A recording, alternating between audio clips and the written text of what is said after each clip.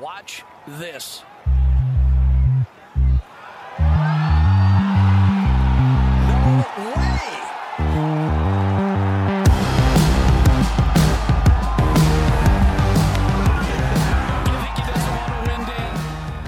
Michael Morrison, welcome to the podcast, and thank you for agreeing to meet us.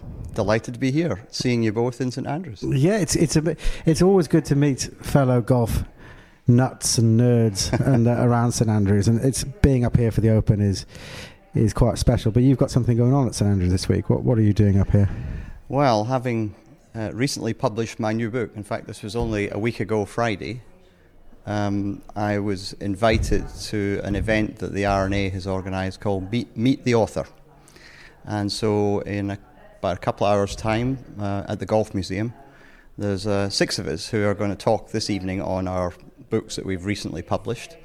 And then there's been such an outpouring of terrific books on golf history over the last few years that there's a second session on Tuesday evening with another group of authors. Yeah. So I think it's a great thing that the RNA and more generally golf is paying more attention to the history of the game. Yeah. Because I think for quite a long time the history was sort of pushed a little bit into the background, but I think people are now beginning to realise that our game is a wonderful game to play, but also the legacy that we have from the past, and we can connect to it to this very day and play on the same land where our forefathers played golf. I just think it makes it quite special. So I'm really happy to be involved in this. Well, it's just an amazing. But I'm going to ask you to put your microphone just a little bit closer. That's absolutely perfect.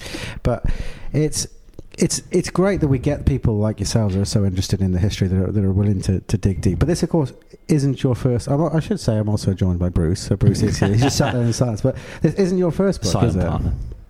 No, this is my 4th book.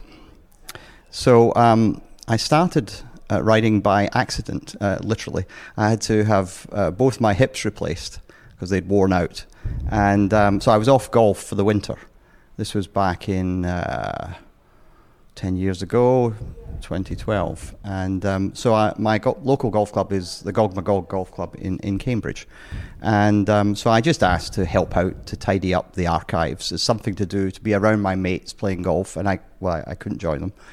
And I started digging around and trying to figure out what was what, and I found some old historical material, one of which was a letter written by James Braid in 1929 describing how he would change the old course at the Gogs at that time. And I thought this was wonderful. I'd never seen anything like this before. We'd had a centenary book in 2001, but it hadn't referred to the details. Hadn't surfaced, yeah. So that got me started, and I thought I'd just give a fireside presentation to some friends about how the course developed, and they put up a sign in the club, say anybody's interested to come and hear Mike's talk, and 100 people signed up. So I then had to put together a formal presentation. That sort of got me more and more interested. How was that? In was the that game. Pressure? No, career-wise, I used to do a lot of presentations. No. Yeah, no, it was just, it had been a while since I'd done a presentation. So yeah, I was used to doing it, but not in a golf context. Yeah. And so that was the first foray into golf course history and golf course architecture, really, and exactly. That piqued your interest. It did, and so the second book came along quite quickly because being in Cambridge University Golf Club had been there well before the Gogs had been there. Gogs was 1901. Most evidence seemed to say that Cambridge University Golf Club was formed in 1875. That's what they said on their website. And I knew the president of this CGC Golf Club, and I said, have you got any minute books or anything historical? He says, oh yeah, we have these 2 big leather-bound books stored in one of the colleges. I said, can I have a look at them? And he said, yes, certainly. So I finally got there, and the first page that I opened was 1889. The secretary was Harry Colt. Wow. And the next year he would become captain of the University Golf Club. So the first handwriting in the first book in the minutes is written by Harry Colt. Look at that. And so that was 1889, but they had no minutes before then. Yeah. So I then started had to correct them on their date. So this was the University Golf Club. Yes. Obviously, there's the team, Cambridge University. Yes. And they were playing at at a club that bore the same name? Where was that? Well, the University Golf Club, it turns out, was actually formed in 1869 by one person from Royal North Devon, George Gossett, and a young Scotsman, Andrew Graham Murray from Edinburgh. Right. And so that made it transpired. It made Cambridge University Golf Club one of the oldest half-dozen golf clubs in England. Oh, right. And so I then started digging and finding old research material and newspapers and clippings about golf being played on a common in Cambridge called Coldham Common. Right. Which, and the reason for the title of my book was The Worst Golf Course Ever. And that was Bernard Darwin, who was also a member of Cambridge University Golf Club in the mid-1890s. And when his writing career got going, he described Coldham Common as the worst golf course I've ever seen, and many others would award it a like distinction. So hence I chose that as the title of the book, which was the history of Cambridge University Golf Club up to 1990. It didn't go up to modern times, just the old history. So that was my next book. And doesn't he talks about, I think, well, you mentioned it in the book, how that it was on pretty soggy, marshy kind of terrain that didn't drain all that well, and I think play was only permitted really in the wintertime. Was there a live rifle range or something that crossed part of the course? So this is why it was described as the worst golf course ever. Yes. Not easy they could only play in the winter months because the cattle came back on. The commoners had rights in the summer. It was flat. It was muddy. Originally 9 holes, but they did manage to put together 18 subsequently. But then a railway was built the whole way through the middle of it, and there was a rifle range there as well, which they interacted with from time to time.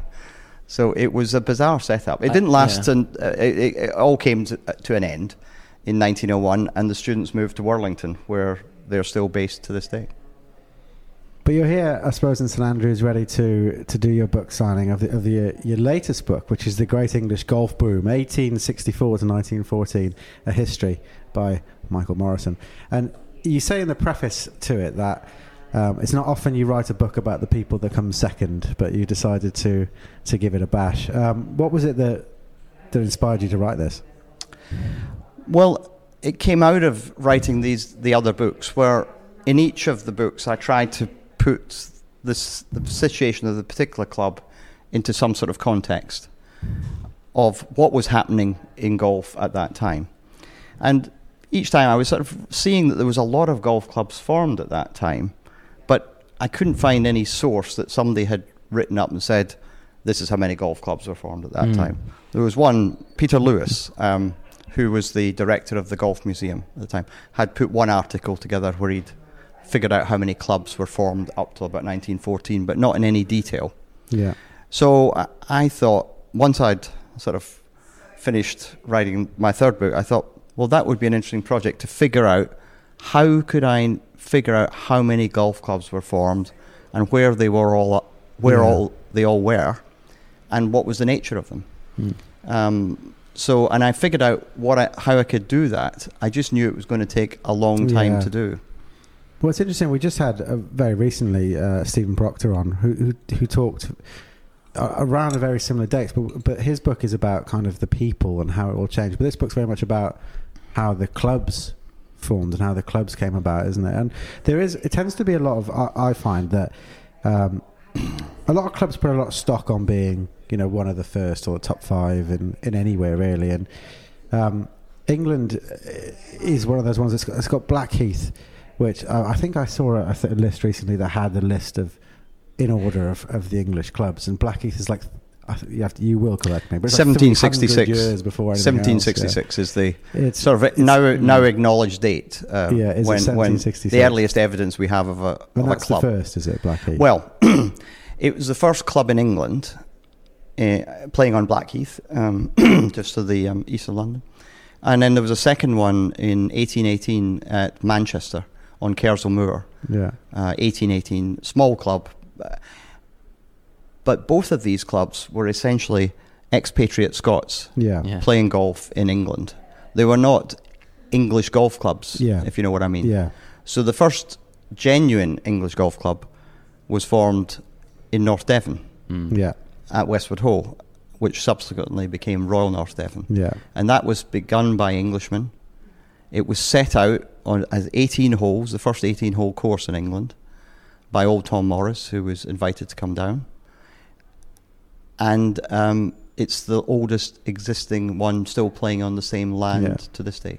I've got a little video I've got a video from a historian named Barry Coyne at West Lang, so I'd like to play you, and we're going to play it on the podcast too, so they can hear it. But it's quite an interesting little video, so I'd like to get your opinion on it, if I may. Okay. I'll play it for you now. When the West Lancashire Golf Club was founded in 1873 by 7 members of the Royal Liverpool Golf Club, it's important to understand that golf in England was virtually unknown, and in the Field magazine of 1872 there was a little piece written by somebody who signed himself a ridiculer, who said that a few years ago golf was almost unknown except for a few who were supposed to be demented Scotchmen playing old man's hockey. They're looked upon by Englishmen as spoonies who haven't the energy for cricket, football or rackets. And there was a view that even to be seen in England carrying a bag of clubs would indeed lead to ridicule. So I think hearing that, you kind of, I don't know, first of all, would you agree with the sentiment of it? Absolutely chimes with what was happening at that time. Yeah, yes. And so how did it come to be then that you have this game which is Scottish that's played by expatriates in the south of England, and then you finally get old Tom come down to North Devon at the time, Westwood Ho, and how did it take root in England if it was so ridiculed? Well, a critical step was there was a boom in golf in Scotland that happened earlier than the development of golf in England. And the critical year for that was 1848. 2 things happened. The gutta percha ball was invented and replaced the feathery. And the feathery, which was expensive to produce and also didn't last very long, meant that it limited who could play golf. The gutta percha ball was much cheaper and could be if it broke, you could remold it and use it again. The railways in Scotland began around about that time also. The Glasgow to Edinburgh line was opened in the mid-1840s, and that created the basis for a network. And so by the 1850s, you had a network connecting all the seaside towns to the main towns in Scotland, and a boom subsequently followed. That didn't happen in England. The railways were somewhat more advanced there, and golf took a much longer time to take off. And the reason for that was there just wasn't the knowledge of the game until English people started travelling to Scotland for holidays. Yeah. And I think you might see on the front cover of my book, there's this cartoon which dates back to 1885. It appeared in Punch. And it was called The Golf Stream. And this was signifying all these English golfers going up to Scotland to play golf in the summer. So there was this, there was a need to raise awareness. So there was a directional flow of Englishmen going to Scotland, seeing golf for the first time and thinking, oh, that might be quite interesting. At the same time, there was increasing emigration of Scots south into England. And of course, with the boom in golf having happened in Scotland, more of those Scots coming south knew how to play the game. So most of the early clubs amongst their founders were Scots. Yeah. So that was the first sort of step along the way to getting a small number of clubs in England off the ground. But the critical next step was what I think of as the early adopters, were these Englishmen who found this game rather interesting, and although they'd never played it before, they were willing to give it a try. But it's just like any other innovation, it takes time. Yeah.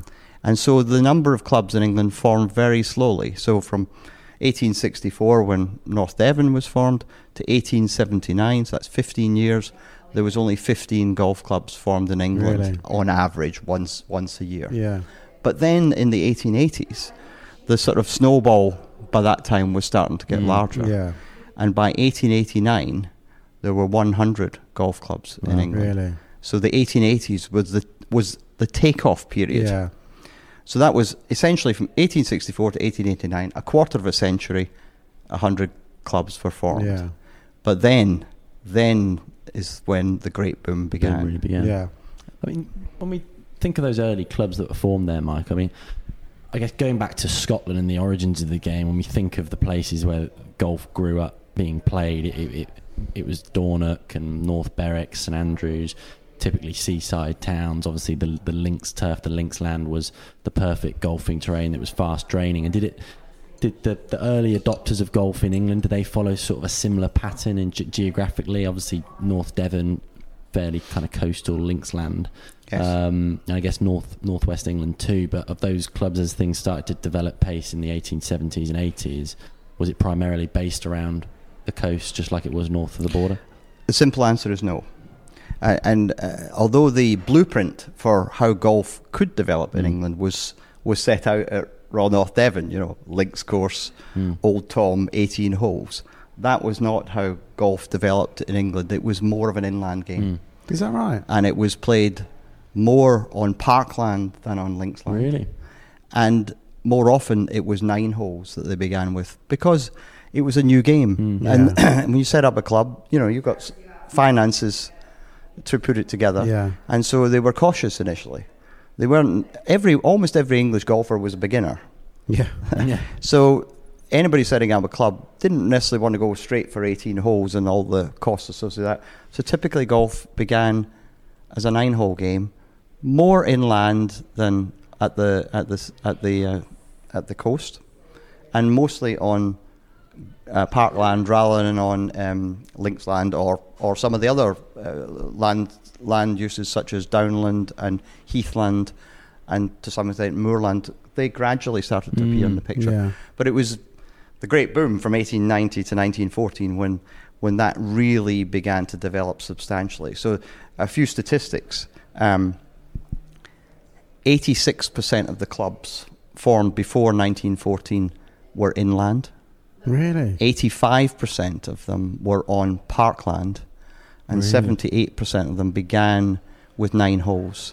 So the great boom in England was very different from the formula, the well acknowledged route to how golf was played in Scotland. It was a completely different character. And we've spoke leading up to this podcast where we've just had a little natter about the book and what's in it. But what also struck me was the parity of gender, or the greater parity of gender than I suppose we have now. So it was a lot of female players back in the early days. Yes, and this is one of these perceptions I think we have from modern times, is that golf was a male-dominated sport back in those times, that male-only clubs were in the majority, perhaps mirroring the gentlemen's clubs of the time.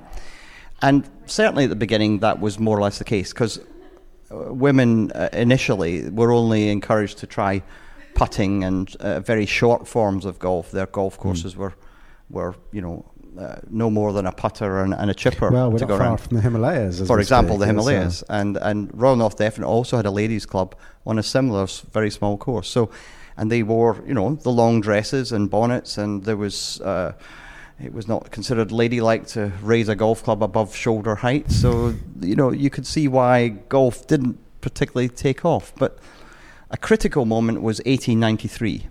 The Ladies Golf Union was formed in 1893, and their first championship took place in 1893. And that established the foundation for women being encouraged to play golf.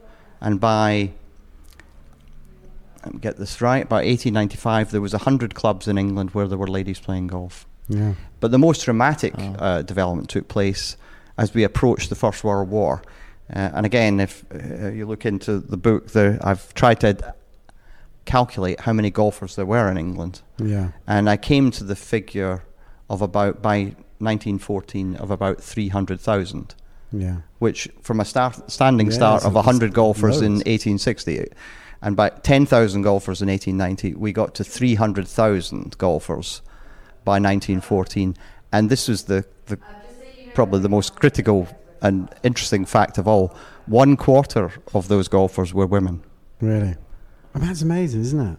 So most golf clubs in England, by approaching the First World War, were mixed golf clubs. The ones that were men only tended to be a small number of the elite clubs, whose women, typically the mothers and the daughters, played at other clubs nearby, but not at those small number of relatively elitist type clubs. Yeah. The vast majority of clubs in England were formed in small towns. More than half of the clubs formed during the Great Boom were formed in towns with less than 10,000 people. Wow. So these were small provincial market towns. Yeah. And so it tended to be more of a mixed community of golfers, not just the upper classes and the upper middle classes playing, but right down into the lower middle classes, and increasingly towards the end, the skilled working classes were beginning to play golf also. So it was I think this is one of the insights coming out of my research, was it was a more egalitarian game than has been previously supposed. Yeah. And that's something I guess we see now. It's maybe not quite the case, or it's certainly something that we've talked about when you come to Scotland. It seems like more of an egalitarian game, and it's kind of stayed true to its roots, maybe in that sense. Whereas in England, I guess, correct if I'm wrong, but maybe the two world wars, that moment, that cut-off moment for your book there, things change quite dramatically as a result of the wider economic context going on at that period of time. And I guess there's not only golf courses that were 9 holes based in sort of pastureland or parkland areas, that maybe starts to change a little bit. There's maybe another book to be written. I think that's what you're saying there, Bruce. Well, but not wanting to line you up for another not by sequel. Sequel. Not by me just yet. You need a bit of time, certainly, to recover. Yeah, but yes, the story does change after the First World War, and to be honest with you, I don't know what that story fully looks like. The one theme that does come out of the motor car was starting to come in at the just before the First World War, and that was beginning to have an impact on further development, because that increased the catchment area.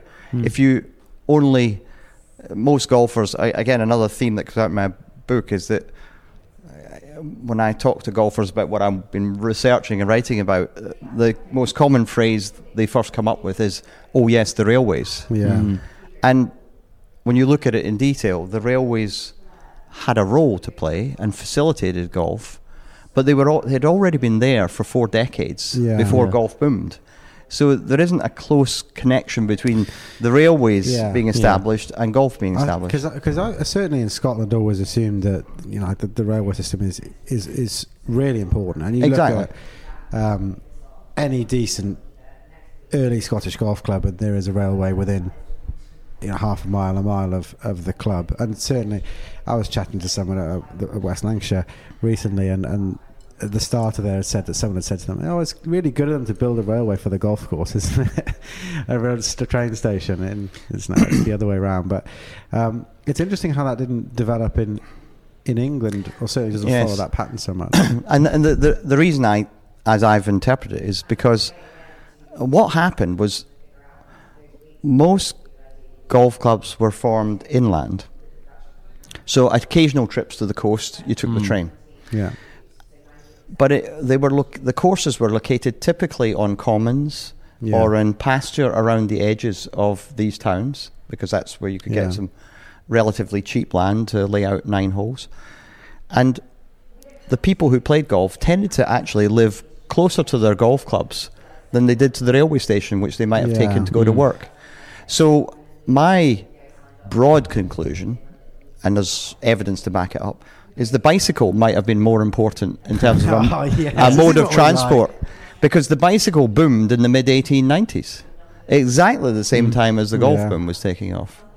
And coming back to the theme of women, the bicycle was to some degree helped with the emancipation of women, because they were allowed to then go out in groups socially without having a chaperone looking after them. So there was a theme of emancipation beginning to happen in England at this time. And maybe golf and bicycles were part of that story. Oh, that's amazing! I love Yeah. that idea. I'd love to whack the clubs on the back and get. I don't think I could stay upright on a bike. There's pictures in my book here of bicycle racks at golf clubs, and when I went through all the centenary histories of clubs, you kept seeing references to, in 1907 we built another bicycle rack. Really? So this was before the car. I must say, in the book there is some fantastic imagery. You must have spent ages just trying to find them. But some of the images in there are brilliant. I was very, very lucky that I got some help from people in the golf historian community. Yeah, well, we all need a bit of help every now and again, don't we? There was one guy particularly who collects golf postcards, and that's his niche. Yeah. And he kindly lent me a bunch of postcards, which I could then take copies of and use that to sort of bring out the colour meaning black and white. Sort of tell a bit more of the story by showing what these different golf clubs look like. Not so much the golf courses, which don't look very inspiring on a postcard, but their clubhouses and their style of dress. And just seeing things like the bike racks being added, it's obviously forced you. I wouldn't be as aware, but it's obviously forced you to ask the question. Why are they putting bike racks in? And it does lead to quite a natural conclusion. It ties together. Put more bike racks in, then people must be using them. So more people were going to golf on a bike than typically they were taking a train during the Great Boom. Is a broad message that comes out. It's fascinating to see, the interesting sort of contrast between how the game evolves in Scotland and how it evolves in England. And I guess obviously it's Open Week here in St Andrews, and it maybe be remiss to not tie the English golf boom that you talk about, Michael, back to the Open Championship too. And it almost seems as if that the fact that more and more people in England are taking up the game from the 1860s is borne out by the fact there's increasingly a sort of English flavour to the number of Open Championship winners from sort of the 1890s on, I think. And Open Championship venues. Well, John Ball was the first Englishman to win the Open, and also the first amateur. In 1890. I'm sure when you talk to Stephen Proctor, he would have. His John book Ball. has, chapter and verse on this. So to the degree there was the stories of the heroes emerging from golf were beginning to appear in the newspapers, which must have contributed to growing interest, because sport generally had been booming at that time, although golf was very much at the tail end relative to football and rugby and tennis. Golf came later. So we get Old Tom's visits to Westward Ho, which has led to a course being made. I think Stephen touched on it in the podcast with him, that he laid out something very rudimentary and returned a few years later to lay out something a bit more substantial and in full 18.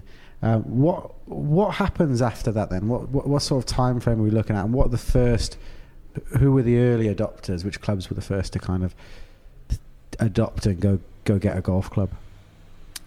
Well, as I mentioned, so between 1864 and 1889, those 25 years, you got 100 golf clubs formed, a mix of inland and seaside ones.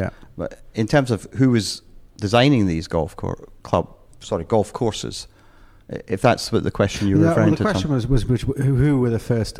Which clubs were first? I suppose, in terms of, we've got Royal North Devon first. Well, I could sort of roughly go through the list. Because you mentioned this. Royal North Devon first, and then you had London Scottish around about 1864, 65, which then there was a schism within London Scottish, which created Royal Wimbledon. There were the military side of the club stayed separate from the civilian side of the club. So and they've still got obviously the red jacket because of... They both still exist, obviously.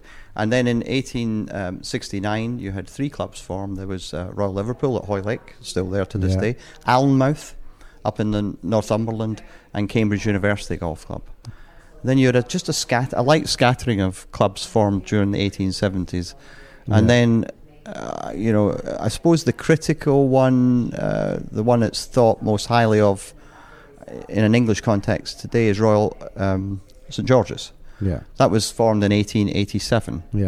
And that was, although it was at the coast, it was probably could be more considered to be a London club. Yeah. because most of the golfers had London addresses, Yeah. and it was their opportunity to have. And it's their nearest links, really, I suppose. It was the nearest links. There were a few others earlier, Yeah. but that one was set up by London golfers predominantly for London golfers at that time, and that became probably to that point. Royal Liverpool was seen as the outstanding club in Yeah. England, and then Royal St George's came along to not so much compete between the two clubs, but presented a bit of a beacon towards Scotland, saying we can do this also Yeah. on classic links land and create courses that are of a standard where the Open Championship can be held.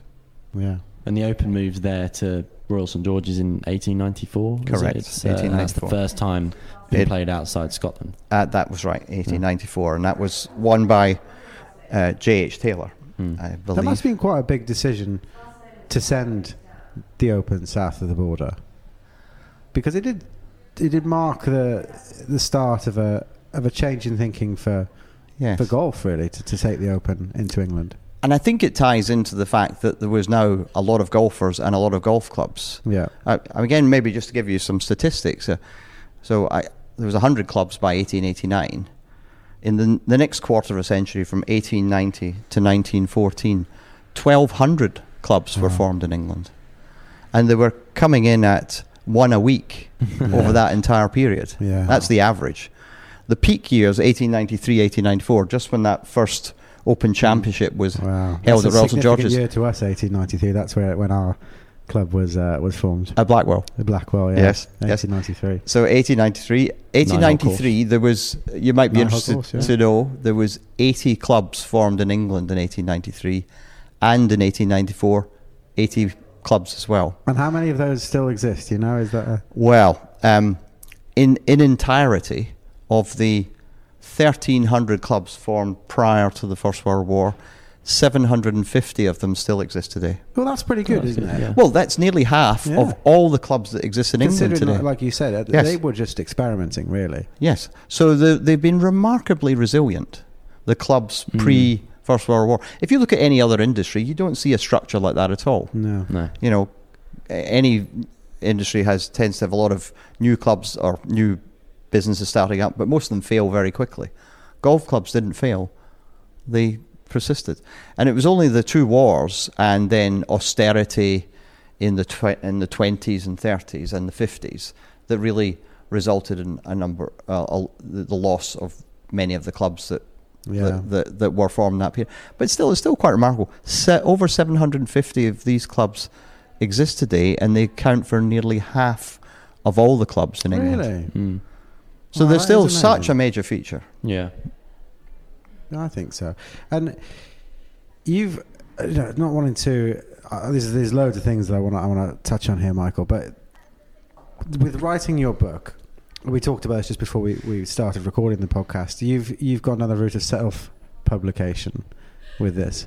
How is that as a stressful endeavour, having to publish it yourself? Was that quite a stressful thing, or did you find it quite straightforward? Well, self-publishing is a lot easier now than perhaps it used to be in the past. So the process is quite straightforward. So when I start writing, I'm just creating a Word document and compiling images and charts and graphs that I might feed into that. And in the end, over the period of writing it, which in this case was nearly 4 years, I ended up with a Word document and a set of images that I wanted to incorporate into the book. Yeah. And then fortunately, I've used the same firm of publishing and services, as a published servicing company. Yeah. So they provide this services of editing, layout, design, proofreading, all these things that take you from a Word document eventually to a PDF. Yeah. And then the PDF then gets sent to a printer, and 1 month later you've got your book. books arrive. 4 years is a long time, Michael. Was there ever a point where you thought, yeah, I'm a bit done now, I could stop? There were times when I was asking the question, why am I doing this? Yeah. This is nuts. It's a big undertaking covering such a huge period, I guess. Yeah. All the data you've had to collect. Well, the data collection was the hard part because, and I went right back to source. So I'm not sure you know, but in the late 19th century, there was a genre of golf books that came out called the golf yearbooks, golf annuals, and each year a book, about 2 inches thick would be published. And it'd be at the front. It would have the stories of the day: who won the Open, who won the Ladies Amateur, etc. But at the back was a directory of all the golf clubs that existed at that point in time. Right. So what I did was then went through that directory, and for each of the clubs, I put it into a database. And for each club, I had information on when it was formed, where it was located, how many members it had, how much it cost to be a member, what was the nearest railway station, whether you could play golf there on a Sunday, and information about the golf course itself, how many holes it had, what sort of type of land it was on, and all I had to do was do that for each year. And make sure all of that was consistent. You say all you had to do. I'm being ironic. 1,500 clubs. So that index changing, year on year. Because each year there was new clubs. You're looking for the few new star few in more the clubs sky, that were added. So each year there was new clubs that were added, and of course, if you take a particular year, 1893, some clubs didn't file their information to the publication until 1895. Yeah. So you were always trying to track I wanted to make sure I didn't miss any. Yeah. And I feel fairly confident I've got the lot.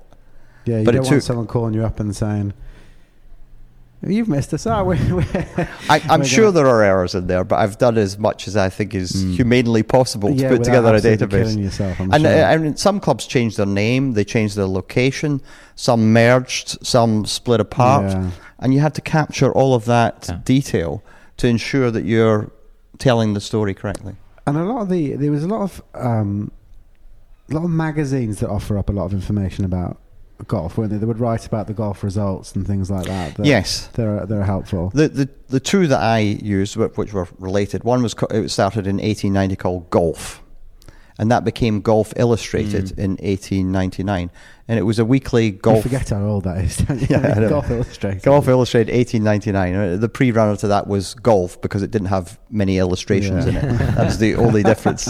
So, and these are wonderful publications, and so they would have the stories of the day, what's happening, and also which clubs have just been formed. It'd have the results of golf, and this is where you could see that they were clearly all beginners because the scores were always in the hundreds. And also it had... That's like my golf, actually. I'm not a beginner, but... They were using hickories though, Mills, so come on. Yeah. Don't flatter yourself too much. Well, they also had, stories about the great champions. They also had jokes. Oh, did they? So there's a joke on the very first... Can I... yeah, certainly, yeah. Read it out. You'll love this. This is in the very first page of the first chapter.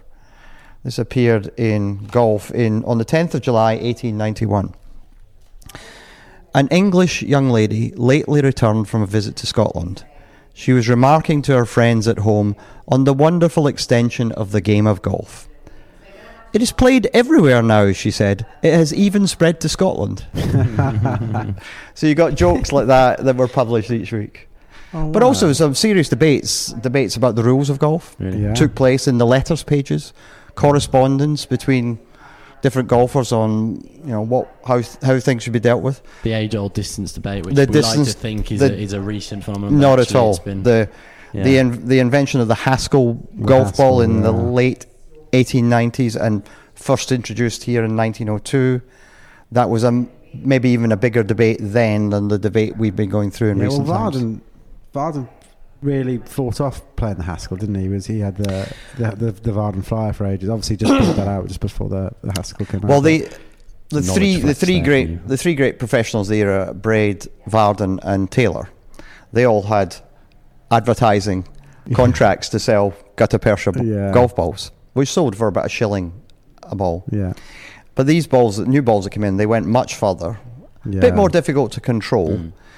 But the top golfers, of course, got to the top because they were very good at playing with the gutta Yeah. percha ball. So that, to some extent, they were a bit threatened by this new ball coming in. Anyway, they continued to play with it until Alex Hurd, Sandy Hurd, borrowed a ball from John Ball Jr.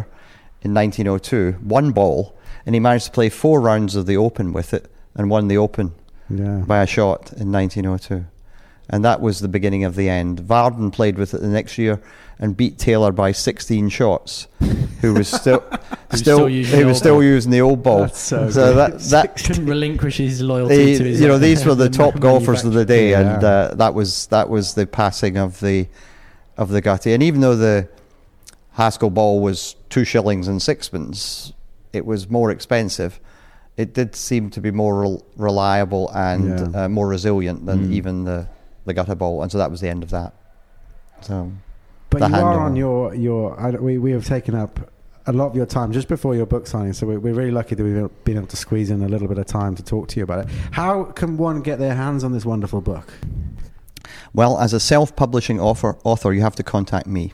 Okay, straight to have you got a website? So, no, I just have an email address. Oh, perfect, which is? So my email address is mike.morrison57@outlook.com. The book is in hardback and colour. It's 320 pages with over 200 illustrations, and it's priced at £25 plus postage and packing. Or you could get to the Golf Museum and see you sign a few now. That would be, if you could go back in time, because this won't be released. But I brought a couple of boxes of books to the museum this morning, so that was all I could carry. No, it's fabulous, Michael. Honestly, it's been really lovely to talk to you, and good to finally meet up in person. So, thank you for coming on the podcast and explaining about your lovely. Good book. to meet you both too. Thanks for coming on, Michael. Cheers. Watch this.